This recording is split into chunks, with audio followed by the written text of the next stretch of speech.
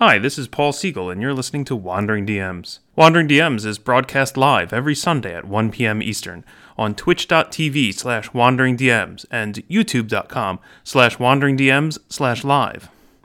And now, on with the show.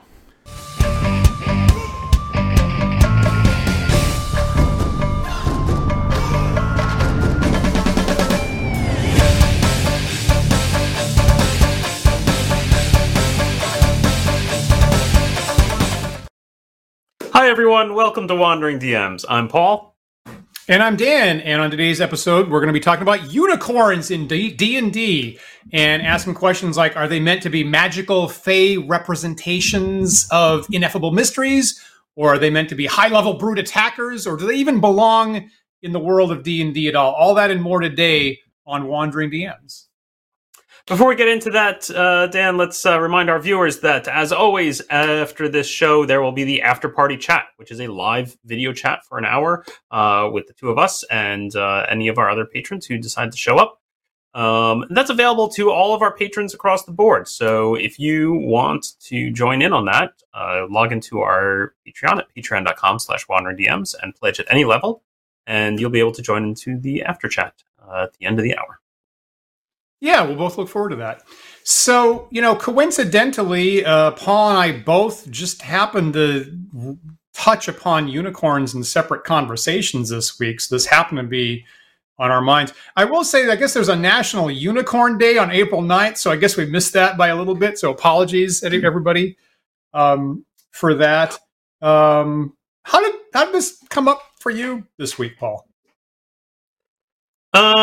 Interesting. The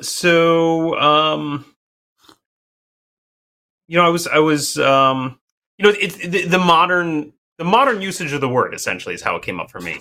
You think a lot of people use unicorn now in a lot of different contexts, right? Essentially to mean a type of person who's very difficult or unusual or possibly doesn't exist. Right, like I don't know, for hiring a very specific position, you might say it's like a unicorn position, right? Because they basically don't exist, right? So it was that conversation that just kind of got me spun into just wondering about unicorn representation in D&D, and I started looking through the various monster manuals, and it was surprising. Yeah, and for me, we actually have been using them a couple times in our Book of War game Thursday nights. So my current regular opponent for this season, Dan Cullinan, has brought them in twice against me. So I've been fighting squads of unicorns once in a while. And when we had our special guest Christian on Thursday, I don't know Christian's tastes in wargaming, so I was kind of broadly guessing he might pick the unicorns and bring them in, and I was wrong. He didn't do that, but I mentioned that was one of my top guesses that I was trying to counter. So I've been fighting unicorns in the war game, and I have some experience on that end. Excellent. If folks haven't seen that episode of Book of War with Christian as the guest opponent, definitely worth a viewing. I'm sure Dan's very happy with his the outcome of that one. Okay, so unicorns, kind of weird. And the question I was asking you earlier, Dan, which you said I had to wait until we were on stream. Yeah, I went through. I have a stack of monster manuals here next to me from the original first, third, fifth. All open to the unicorn section so I can remind myself what they say. Where else can I find unicorns in D&D? Are there modules that feature unicorns? Is there any D&D content that has unicorns in it? There's a surprising, so I did a search this morning, and I think I will probably be sharing your surprise that there's so many. I want to point out this, before I get into the module issue, right? In original D&D, if you look at the monster roster, there's a table that takes up two digest pages in original D&D, and the first page is all the evil, chaotic stuff, and you flip to the second page, and you have like the good, lawful stuff, and the unicorn's the second one in the list. So, on the one hand, you might say, do unicorns really, belong in D&D? But it was among the top things on the creator's mind when they started saying, well, there's going to be some monsters that aren't entirely evil, and income minotaurs, I guess you could say, are neutral, and centaurs and unicorns are just the third thing in the good list that was created for D&D. And maybe Paul, you could bring up I have the cover of the first edition monster manual. Maybe we could just kind of inspect that and see what was important. Yep. There you go. There's unicorn right there. So it's one of the major things that's featured, right? This is the first hardcover book for D&D, of course, right? And the things that they felt important to pitch D&D for the first time that you could get it in a bookstore on the shelf was, obviously there's a red dragon at the top is the first thing. And if you read it, normal English style, the second thing you're going to run into with your eye is the unicorn. And then, like I said, there's the centaur, which is the other good thing. And then you've got troll, owlbear, and roper. So they felt it was sufficiently important as a sales pitch for what D&D is about, that it's literally the second thing that your eyeball is going to land on with the first hardcover book here. So, I mean, let's admit that is kind of, there's some unusual choices there. Roper? It's a little... Yeah, and I will point out, kind of like we were saying with the D&D movie last week, right? They kind of give a little bit of extra boost to things that are clearly unique D&D, trademarks, right? So the owlbear is invented for D&D, the roper is invented for D&D, and I think that those kinds of things tend to get a little bit of an extra boost in profile, I think.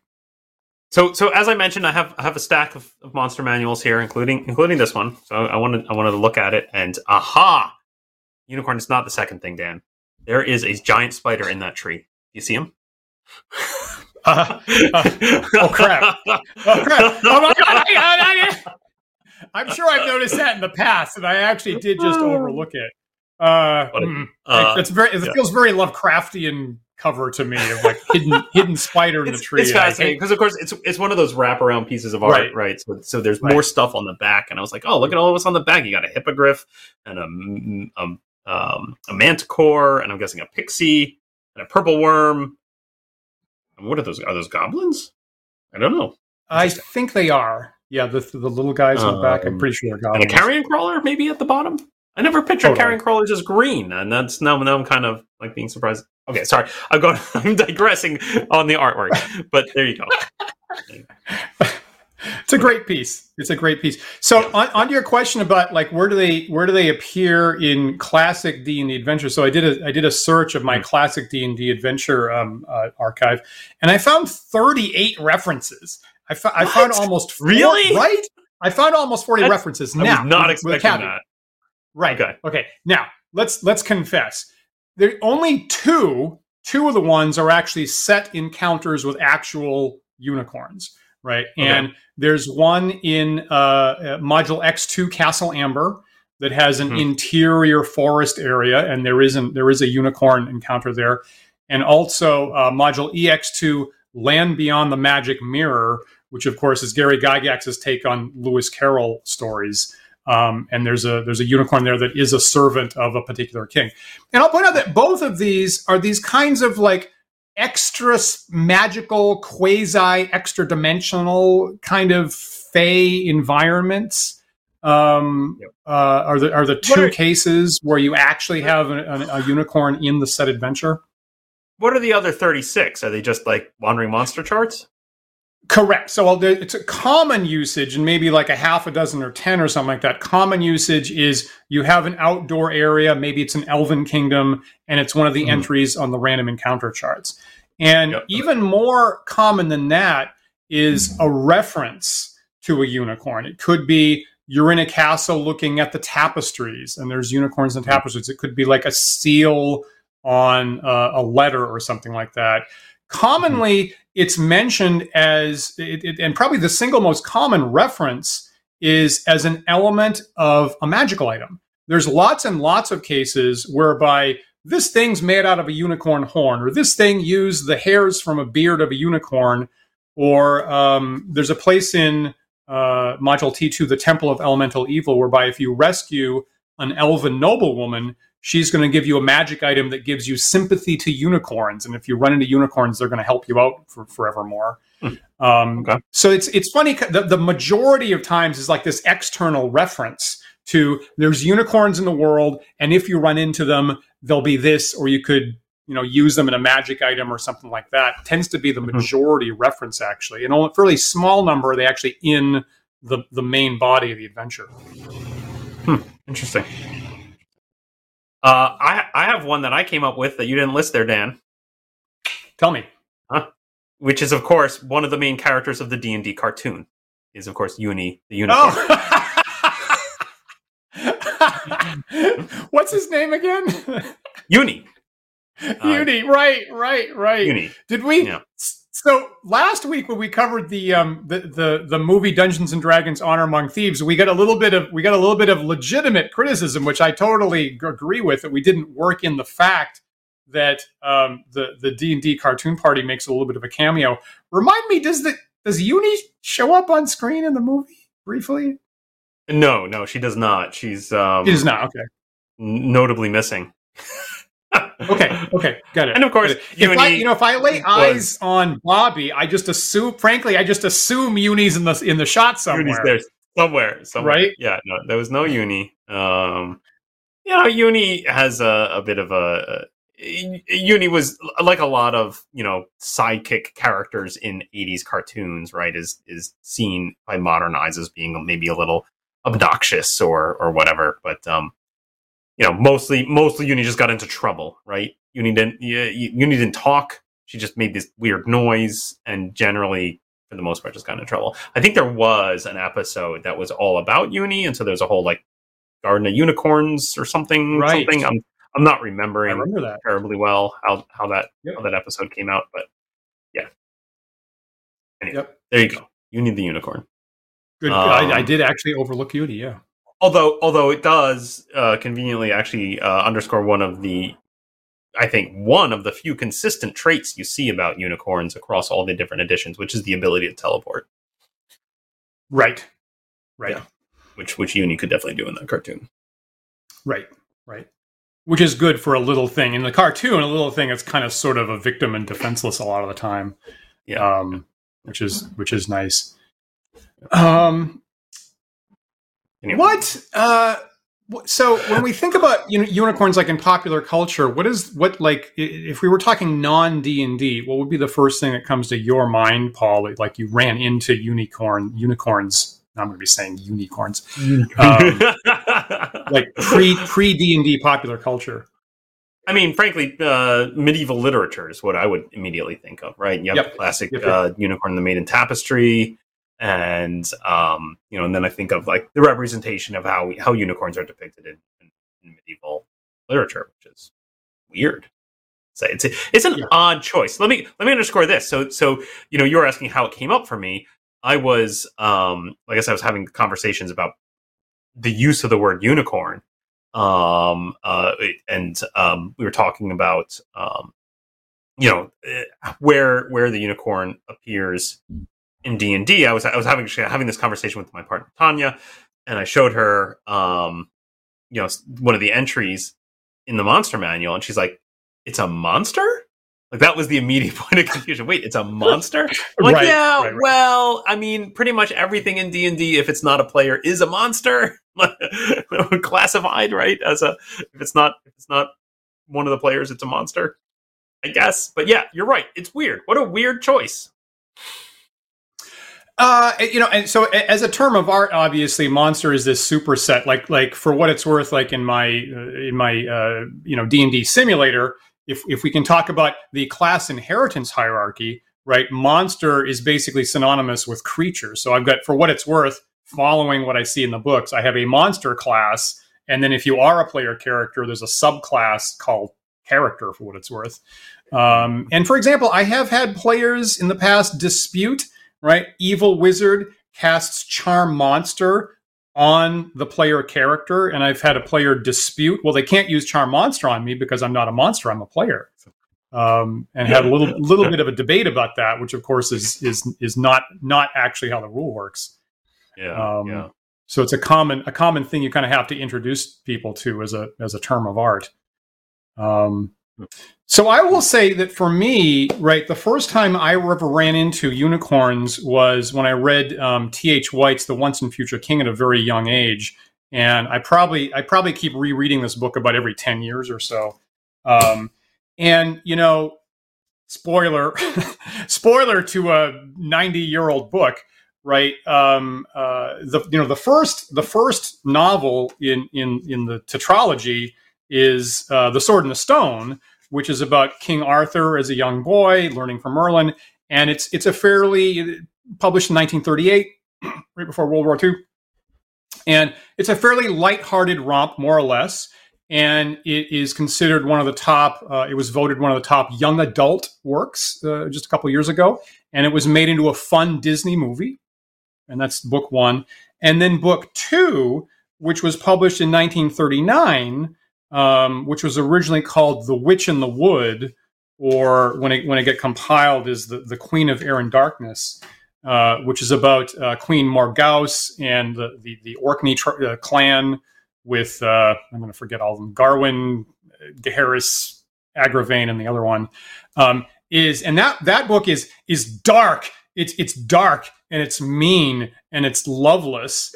And the young boys are frankly abused. And what happened, the core thing which struck me so much is it's basically a horror story about a unicorn. Is that in order to impress their loveless mother, the boys go out to trap a unicorn for her, kidnap a young girl to use as bait, trap the unicorn, accidentally kill it, and then haul the carcass back and mangle, since they can't actually pick it up, mangle the carcass horribly by the time they get home and then get punished for it. And that's, as a young person, probably before I turned 10, that's the number one thing that stuck in my mind about unicorns, is this horrible horror story in book two of The Once and Future King. So, yeah, it's fun. It's so, and that's very D&D, right? D&D always turns into a goddamn horror story, no matter what you want to do, and that's what sticks in my mind about unicorns as well. You know, the other thing that jumps into my memory for whatever reason, maybe also due to childhood traumatization, is the movie Legend, a 1985 movie Legend, starring Tom Cruise and Tim Curry. Yep. With a lot of makeup on. As Satan, right, basically. Yeah. And the plot basically revolves around killing unicorns, I believe, if I recall right. Yeah. Right. It's also, for very young child me, a terrifying movie. Good point. Yeah. So it's very easy. I mean, it's an obvious. I mean, it's frankly a good choice to hold out as here's like a magical personification of goodness and purity. I mean, that's the theme that's been around unicorns since at least medieval times. So at least 1,000 years ago. And if you want to, narratively show a threat to the world, pick that as your target, and people are going to care about it. I've never gotten over it myself.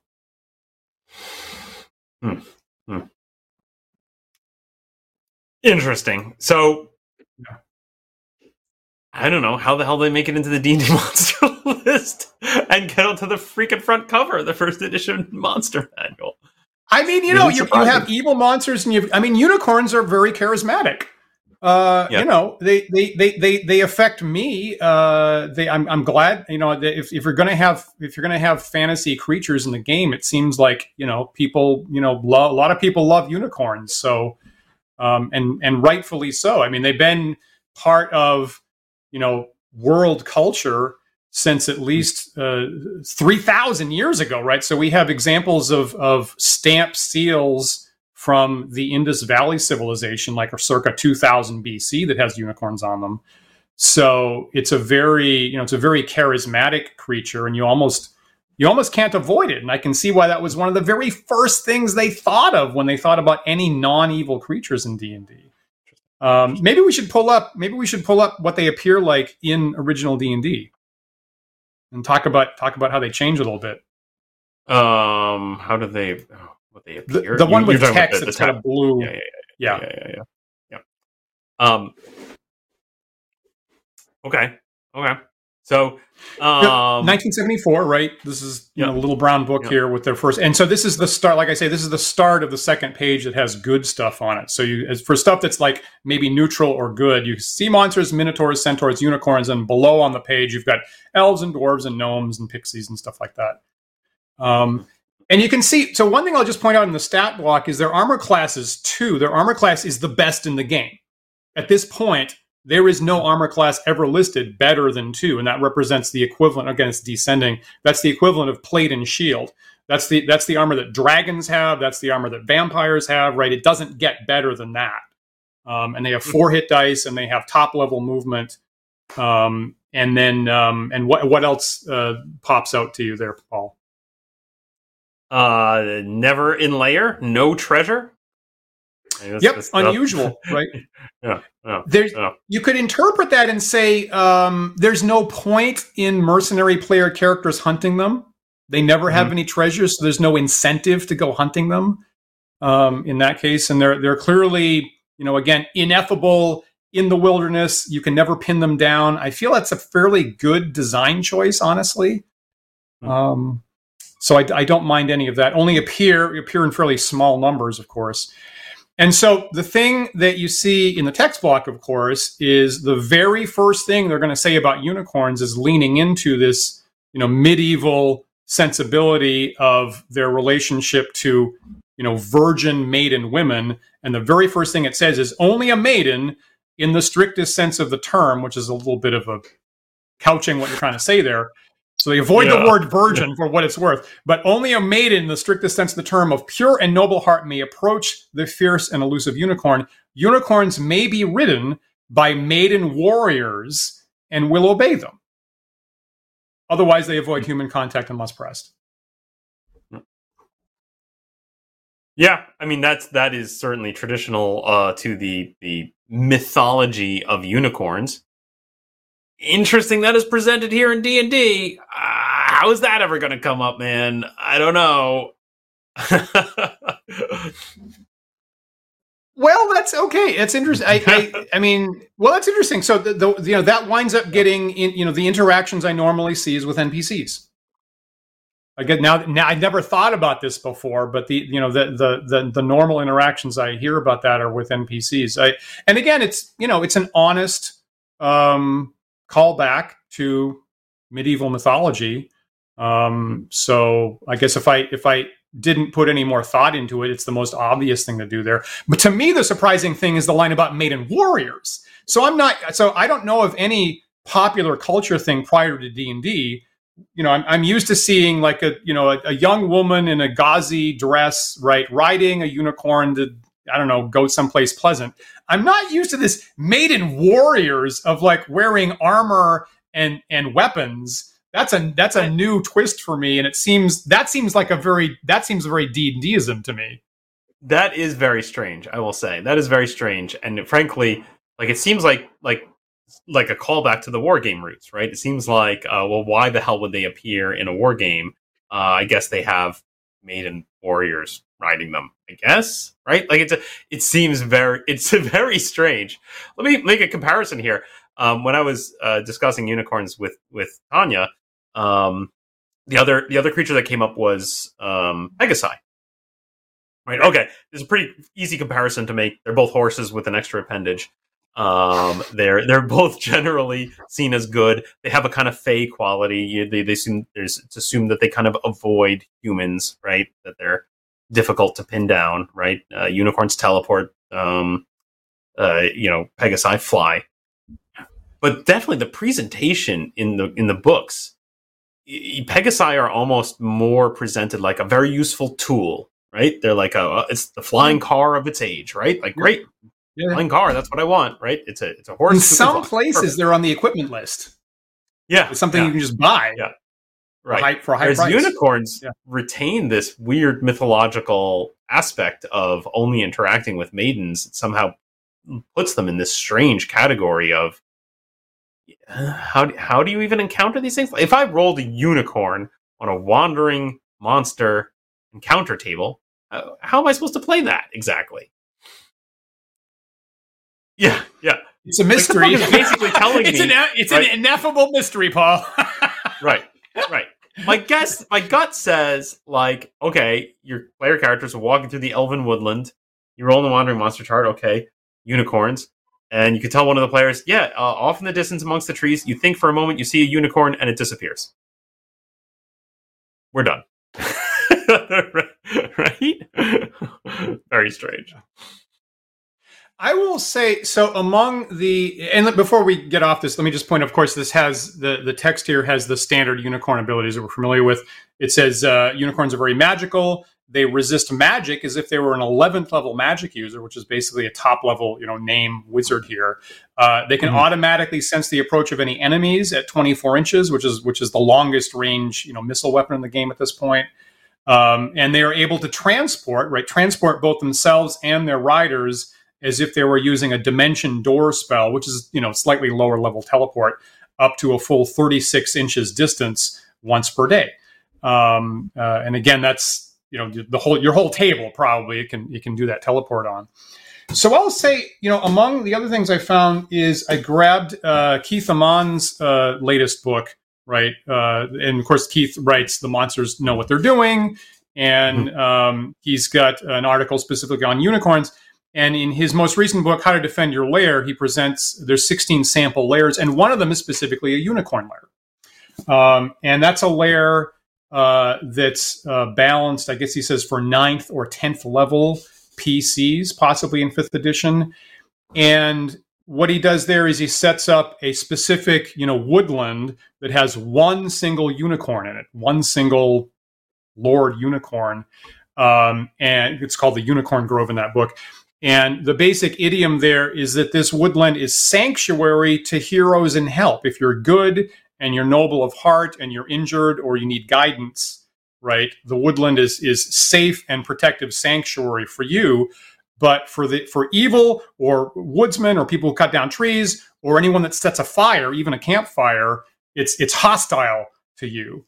And when you come in, all the beings in the woodland are all loyal servants of the unicorn. So you've got pixies and sprites and centaurs and wolves and other stuff, and you're going to be tracked by all this other stuff.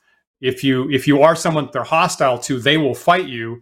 And yeah, the unicorn only appears at the last possible moment. If nothing else works, then the unicorn engages. Or maybe if you're just good, again, just like you're saying, there's an encounter table, you roll a d20, and only on a 20, the unicorn shows up. And if you're good and in need, the unicorn will actually engage with you. And in any other case, it does exactly what Paul just said. It just disappears and doesn't show up at all.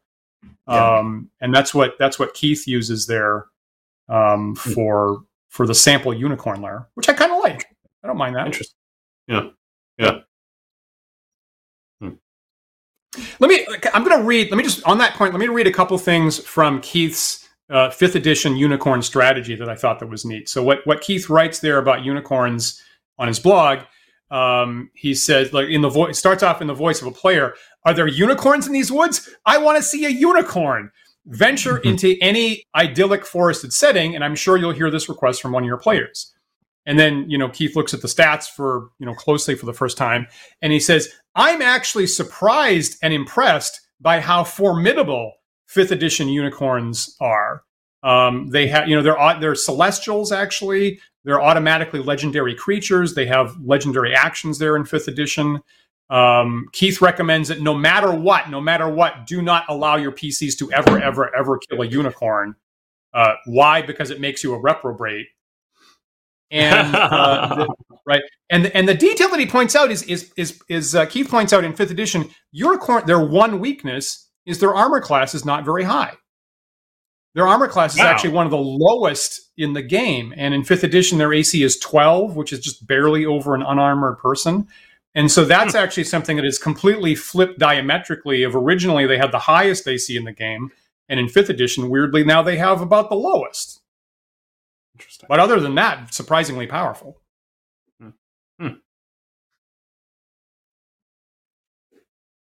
I mean, I'm just looking at the text of the 5th edition. I got my 5th edition monster manual out here. Yep. Just looking at the text. There's a lot. Got a whole page on unicorns. That's exciting. Yeah. Well, actually, 2 pages, I feel. Oh, you're right. You're right. Because this isn't even the stat block. This is just text. Look at how much text there is. Holy crap. Actually, I think I have the stat block as an image. If you're there, you got the stat block. Yep. Okay. Yep. But there's a whole other page to a picture and half a page of stat block, and then there's a whole page describing them. And I'm interested to see that it calls out how the horn is used. So this is also common in, I think, unicorn mythology. That tells us that the unicorn's horn is the focus of its power. Wands of unicorn horn channel powerful magic, while unicorn horn weapons strike with divine force. Wizards can work powdered unicorn horn into potent potions and scroll ink. Anyway, so it goes on and on about how useful of a magical component unicorn horn is, which is fascinating to me because I don't feel like that then ever plugs into the rules in any way. Right? It doesn't tell me what kind of magic items. I mean, it gives broad strokes about how unicorn horn could be used for the construction of a magic item, but it doesn't list any specific magic items. I agree. Mm-hmm. I agree. And I think that's one of these like open door things. Like if the DM needs a special magic item, unicorn horn is a great choice. And like I say, in all the modules that I see, it's never the same thing twice. I feel like it's setting me up for this, especially, hot on the heels here of Keith Almond's comment about don't let your players kill a unicorn, right? I feel like we're setting ourselves up for this scenario where the players, are reprobates, as happens. They kill a unicorn, and they're like, right? And then they have this horn, and they were like, I heard you can make powerful magic with this horn. Great. And then you have this thing that probably no one wants to buy, right? It's like super hot, very valuable, but like really illicit, and probably no one wants to buy it from your party.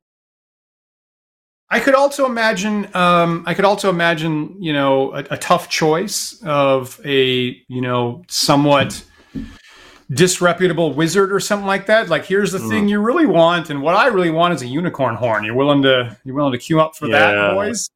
I can imagine that. Not every player is going to want to see that in the game, obviously.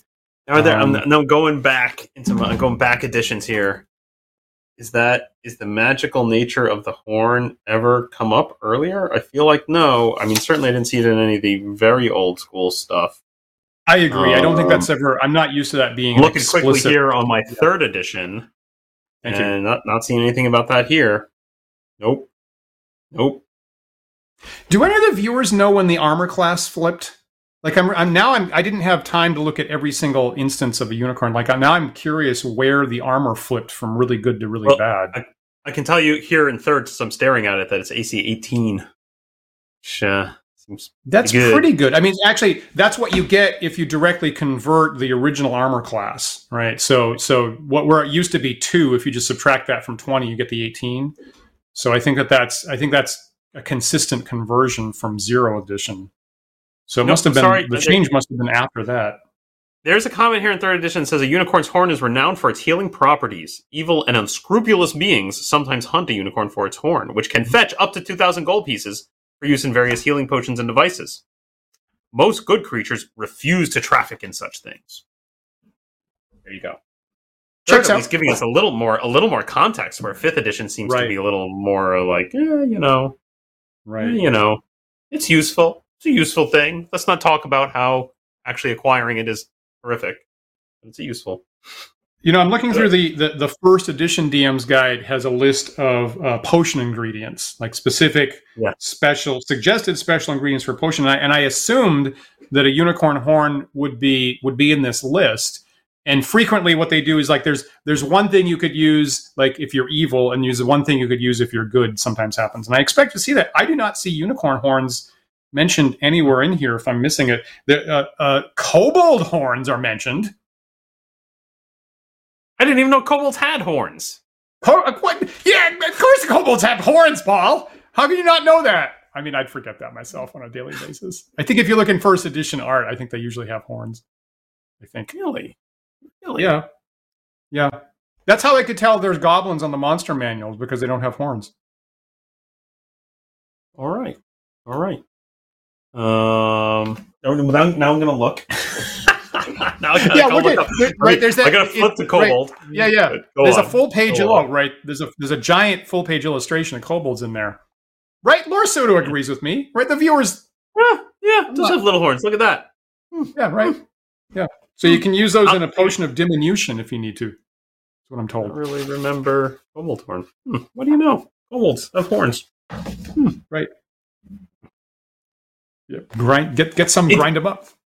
Because of the thing I think of when I think of kobolds is I think that they are dog-like lizard people.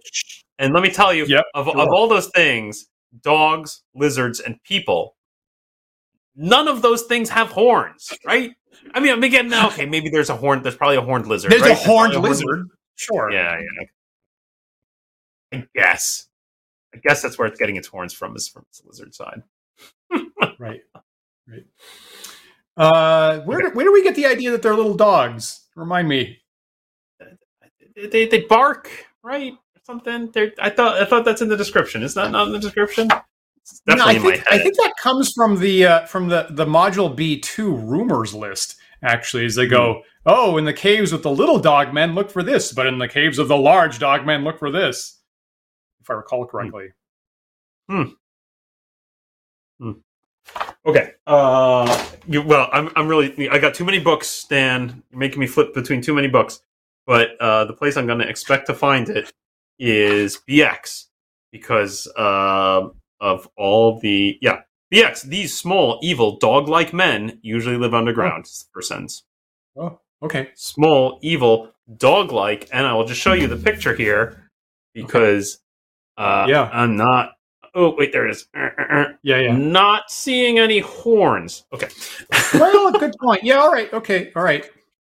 But anyway. That's an Errol Otis piece, and he's like bonkers out of his head all the time when he's drawing. So there's no telling what Errol would do right there. I mean, it's a great piece. Let me read you the unicorn description in BX, because I feel like it is the most delightfully on point, shortest description of unicorn I've ever seen. It's literally like 4 sentences long. A unicorn looks like a slender horse with a horn growing from its forehead. Did any of these other descriptions give me that basic fact that it's a horse with a horn on its forehead? No, none of them did. Sentence 2. A unicorn is a fierce but shy creature. Okay. Only a pure maiden can talk or ride one. Pure is in italics. Classic. So still a little nod there. Not going to use the V word. Not going to use the V word. And finally, it can magically teleport itself with a rider to a distance of 360 feet once per day. The end. That's all you get about unicorns in BX. That's it. Good stuff. Yeah. Boy, those rules are great. Honestly, those rules are great in so many ways. I want to make fun of it for how brief, for how little information it gives you, but like it's very points, like well edited text there, and I love that the first sentence is just a physical description of what a unicorn looks like. Right. Yep. Cool. Great. And I appreciate, right, with the earliest editions of the original D&D or BX, I really appreciate that the sensibility, like, you already know what a freaking unicorn is. We don't have to you don't have to pay us money for us to write text to you about what a unicorn is.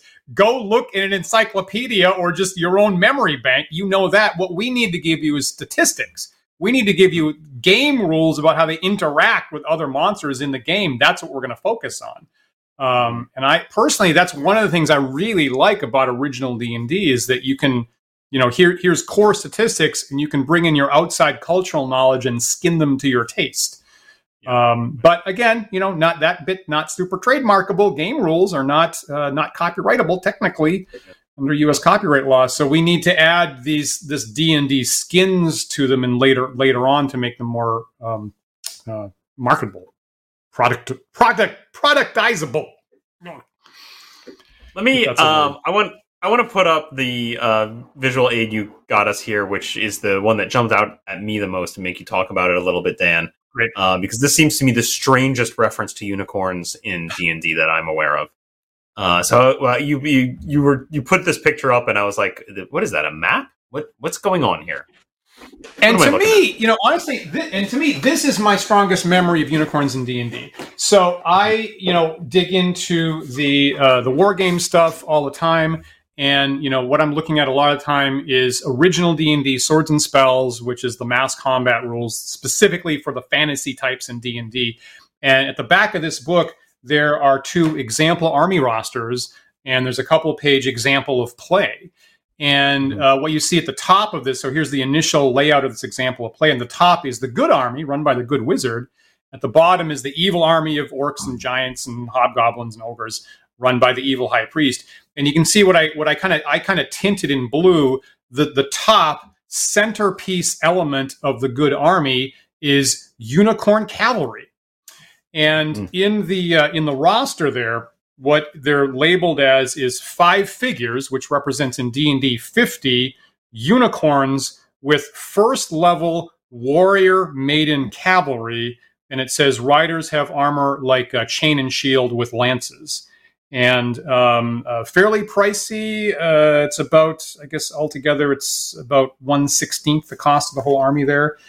And so and you can see they start out hidden in the woods. Mm-hmm. And the way the gameplay works out is that, there's a couple turns of engagement, and the unicorns just stay hidden there for almost the entire game. And ultimately, the game entirely hinges on the unicorns.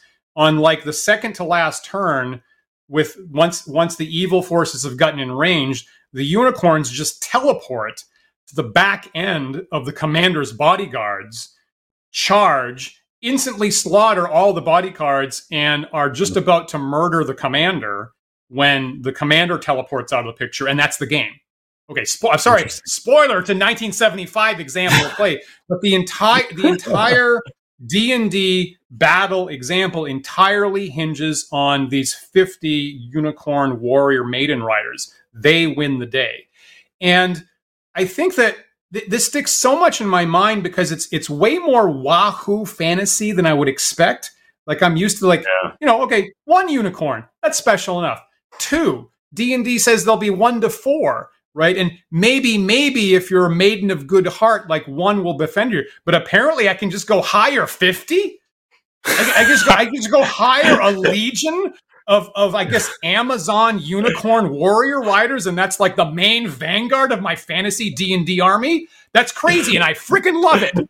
I love it to death. I've never gotten over it, right? And I just love this so much that I have the unit in my Book of War roster, right? And I actually I'm still waiting to get. You can't find miniatures for this. Like I tried looking for Amazon warrior unicorn rider miniatures, and they don't exist. So I have to ad hoc form them myself. So they're still under construction.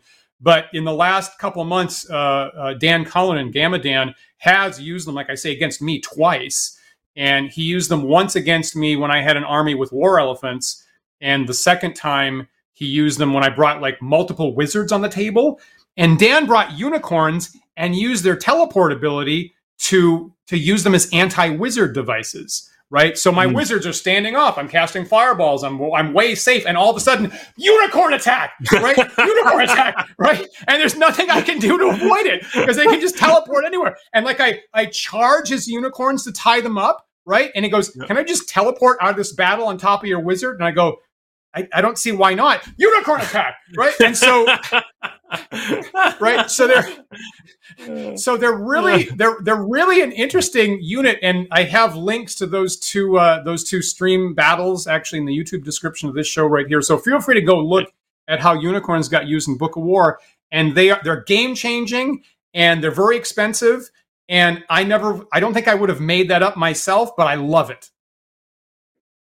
That's great. I agree with you. It is kind of delightful, but also inexplicable. When you were showing this to me, I was like, what? It explains the whole maiden warrior, whatever. But I feel like it's one of those little details that's shoved into D&D, just kind of oh yeah, whatever. By the way, 50 unicorn maiden warriors, and now suddenly I have to build a shit ton of backstory into my D&D campaign world to explain why there is a legion of unicorn battle maidens. Like, what is this? That's crazy. Right? Right? I'm like, it's one of the, honestly, it's like this little element that I just really love about D&D. Like, we accept a giant legion of Amazon maiden warrior riders, and it really captured my imagination. And that's another thing that I've just never gotten over, and I just love it to death. Right. Yeah, it's weird. It's not what I expected. It's definitely not what I expected. Right. Yeah. And then I have miniatures that haven't shown up on the show yet, but I am carefully crafting custom maiden warrior unicorn riders for the Book of War game. And I want to know then why this doesn't show up in D&D content anywhere. Why don't we have a D&D module where the players may encounter a legion of unicorn battle maidens? I think things got slightly less fantastic over time, right? I mean, at least like first edition, people talk about Gygaxian naturalism, and looking at stuff in first edition where the modules are very careful to have, here's a kitchen, here's a privy, here's where the food is stored, that kind of thing. Like as a first, second edition, there's a little bit more of a naturalism element, and not quite so completely bonkers. You're not going to run into Captain America's shield. You're not going to have a flamethrower. Well, some of that stuff really would happen in pre-first edition adventures, and this crazy unicorn warrior legion it might have been a little bit too much for the sensibility later on. Weirdly, Interesting. But I miss it. Looking through my pile of monster manuals here. So Julian I agree with Julian. Julian is saying I love it and hate it.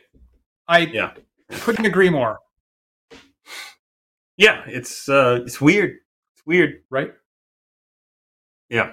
I mean, it's definitely it's one of those things. I think again, like I said, it interestingly kind of implies a lot on your setting, and so you have to decide: does my setting have this or not? Right? Do I need to eliminate this completely from the game? Or does this, right? Does your fantasy world have a lost world plateau in the sky somewhere full of dinosaurs, right? Like, does that exist? Yeah, agreed. Maybe not. Yeah. And I like the idea of a culture of, I hope that this is still acceptable, but I am fond of having a culture somewhere of, Amazon women who are very self-actualized and very proactive in the world, and kind of follow the example of Athena or Diana or somebody like that.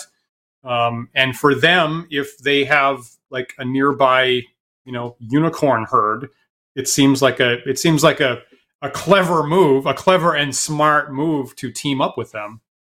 Mm-hmm. I'm looking through my unicorn entries here because I was kind of curious, Dan, when the authors of D&D decided that it was not necessary to continually encode their unicorn riders as necessarily being virgins. Right. Yes. And I think I see it as early as first edition. Right. First edition AD&D set tells me that it can be ridden by elven and human maids of pure heart and good alignment. Yeah, they're right. They're clearly massaging that a little bit. They still use the word maiden, which itself is sort of code for that. True. But we don't even use that in third edition. Third edition still says good human or elven maidens of pure heart. Yep. What is it? So I feel like in fifth edition now they're just like good characters, good pure heart characters, I think is what it says nowadays. So I think they at least washed the word maiden out. Mm-hmm.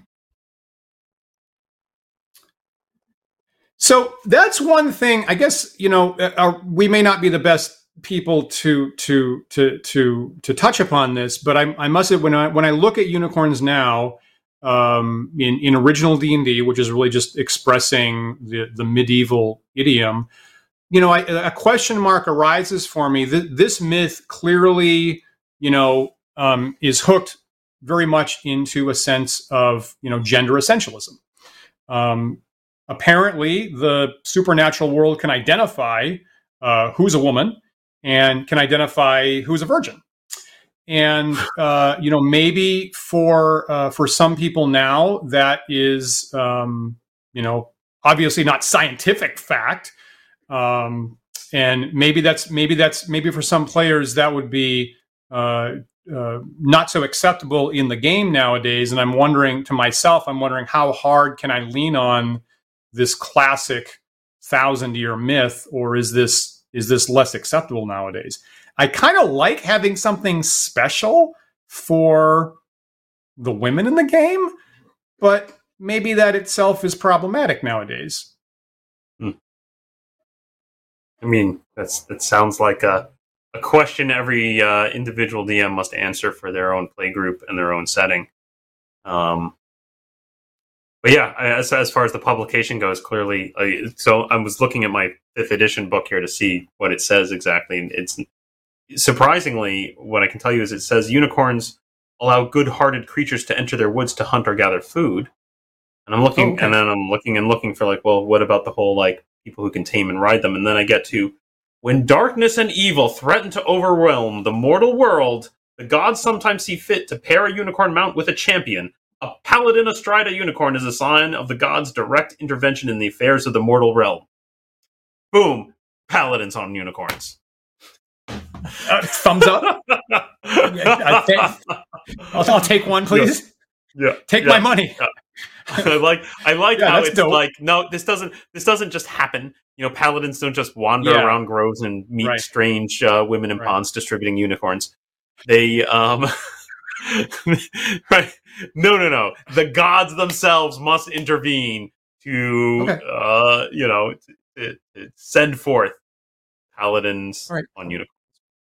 Yeah, that's a good idea. I'll take 50.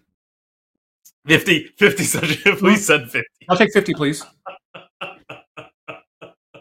What am I going to use all this gold for, really? Oh goodness. Yeah.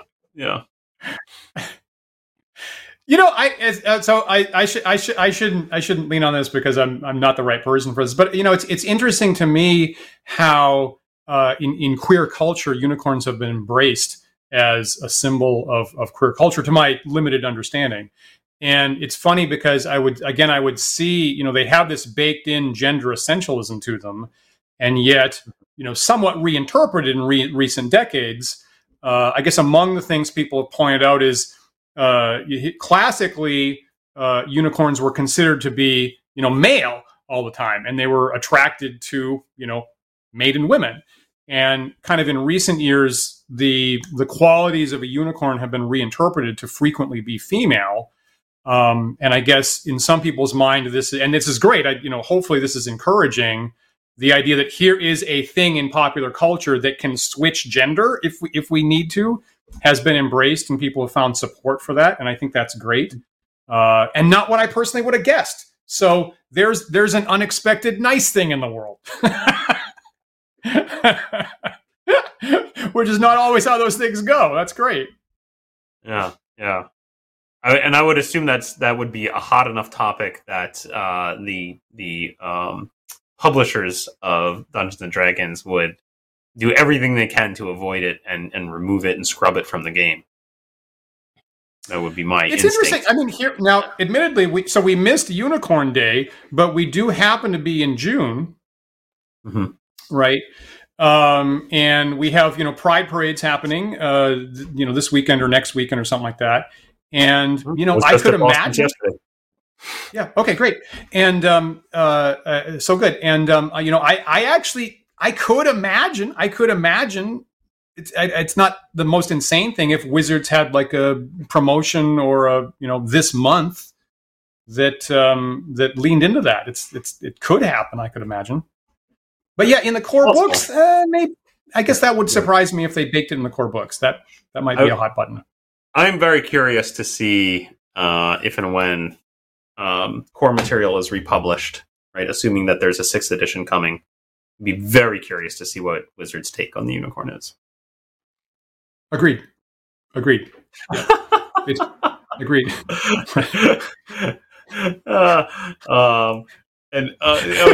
You just got to put William's most excellent quote up there. Thank you, William. Dan, do you have it? I don't have the. Yeah. Here you go. I thought you were going to get there. Yeah. So William says, "No, let's face it. Watsy would send the Pinkertons to go get unicorn horns." Yeah, that seems likely to me. That's about right. Viewers, if you missed our episode on the Pinkertons, look back by about a month and you'll see our episode titled "Pinkerton Goons versus D&D Fans." Interestingly, just the other day, I just happened to watch the movie 3:10 to Yuma. It's a Western from about 15 years ago. It's got Russell Crowe. It's got Christian Bale. And one of the characters is a Pinkerton, right? And it's sort of, I guess he's sort of middle ground, I guess. He's sort of a good guy and then turns out to be not totally dependable. And the Russell Crowe character is calling him a pinker as a slur. So it was like, I don't know how to handle this apparently good Pinkerton character, but then it came around the other way by the end, and I was like, yeah, okay, that's about right. Yeah, that's. I would say maybe even odds on Wizards of the Coast either being so scared of offending anyone that they yank this content from the game versus just utterly misstepping and doing something just radically wrong and pissing everyone off. I feel like that's both of those things seem within the realm of plausibility to me. I have the brain cell for what wizards do and the brain cell for fingernails on a chalkboard are very close. And I'm like what's Watsy going to do? And I'm like, oh, I hear it. Oh God. Yeah, that's pretty likely. So we're about out of time, Dan. Any final thoughts on unicorns? I like that they're in the game. I feel that they're surprisingly core part of D&D. They've always been there. They've been near the top of the monster list that aren't evil. They're the cover of the first monster manual. I like that they're in the game, and I like my swords and spells flavored legion of maiden warrior riders. And that's what I made for a thumbnail for this show. Is I specifically got an illustration of an armored woman on a unicorn, and it works. It's a nice little D&D twist. My experience of unicorns is a slightly twisted, kind of close to horror story type thing. And if I can have a legion of maiden unicorn warriors in my book of war games, I'm totally down with that, and I'm really glad that's an option. I'm very fond of them. I feel like before this conversation happened, I probably would have, especially given the nature of how they're so rarely written into material and instead just show up on tables, right? I would probably, if I had been playing a D&D game where my players were in a forest and I randomly rolled unicorn, I would be like, I don't. How do I roll this in? And maybe I would just decide it's too challenging and I would skip on and roll again or something. Now that we've had this conversation, hell yeah. Battalion of unicorn maidens. Great. They're on their way to go war with if you're stuck. Yeah. If that happens and you have random unicorn encounter next time, maybe just by default, warrior on the back, paladin on the back. To come with the unicorn and use that as your encounter. And now I want to twist it. I want to twist it then because the number of peering is going to be something really low, like 1 to 4. So you meet one unicorn with a warrior maiden on top who's looking for her lost battalion. Have you seen 49 other unicorn riding warriors in this forest? I'm looking for them. That's great. Or wait. Okay, because remember, my players, there's a particular thing that happen in my games that my players hate, and my players have gotten to the point where they say, "Oh, the next time that happens, we are going to murder that person." So here's the thing: random unicorn encounter, right? Knight on the on the back, and she challenges the players to a joust. What are you going to do then? What are you going to do then, people? Right? You're gonna murder the paladin with the unicorn? I don't think so. I think you're back to jousting. Oh no, Yeah. Dan's found his loophole to get jousting back in the game. Sorry, There players. you go. Oh no. Jousting unicorn maidens. There's your answer. Oh goodness. Viewers, if you have opinions on unicorns in D&D, other references to unicorns in D&D content that we have missed, or other use cases of unicorns that you want to see in your game, maybe reintroduce the jousting rules. Do unicorn riding battle maidens have specific abilities within the joust that's different from normal jousters? Let us know. Leave us your thoughts here in the comments of the YouTube video, and maybe that'll spin up a commentary for a new show. Yeah, definitely. And of course, remember that you can like, follow, and subscribe to us. We're on YouTube, Twitch, Twitter, Facebook, GitHub, TikTok. We do have the handle Wandering DMs on all those sites, so look for this there. You'll get updates on upcoming shows. If you prefer to listen to these shows in audio-only podcast format, you can do so by visiting our website at wanderingdms.com. All of our podcasts are available there. Or you can also find us on various podcast carriers such as Spotify and Stitcher and iTunes and Google Podcast, and a bunch of others that I'm not thinking of. If you're listening to the show right now on one of those other podcast carriers and they give you the ability to do so, please rate and review our show there. That helps other users of that site find us, and we really appreciate it. We really do. And of course, big thanks to our patrons who support the show. Our patrons are growing all the time. And if you'd like to join them, please visit patreon.com/wanderingdms. Every single tier gets you access to our Discord server where the conversations are continuing all the time. And we'll be there in about 10 minutes to continue the after video chat, because I know us and a lot of viewers have a lot more thoughts about the important stuff about unicorns than we could fit in this hour. So we'll be both be there today. Is that right, Paul? Indeed. Hope to see you there. Go pop if you haven't yet. Go pop onto patreon.com/wanderingdms and drop $1 in the bucket and join us for the after chat. We'd love to see you there. I'll be back on Thursday, 8:30 p.m. Eastern Time, for having been corrupted by Valhing and Graveyard in Pool of Radiance. I'll be back trying to finish out the excellent climax to that old school adventure. And like Paul said, if you didn't see our Book of War game on Thursday with special guest Christian, that was kind of a real treat. To get someone in from Warhammer and see what their reaction was to Book of War for the first time. Christian played very well. And look for the links to our prior Book of War games where Gamadan was using unicorns, because that was some of my favorite games, as a matter of fact. And Paul, don't forget, Paul and I are here live every Sunday at 1 p.m. Eastern Time. So please join us again next week for another thought-provoking discussion. We'll see you.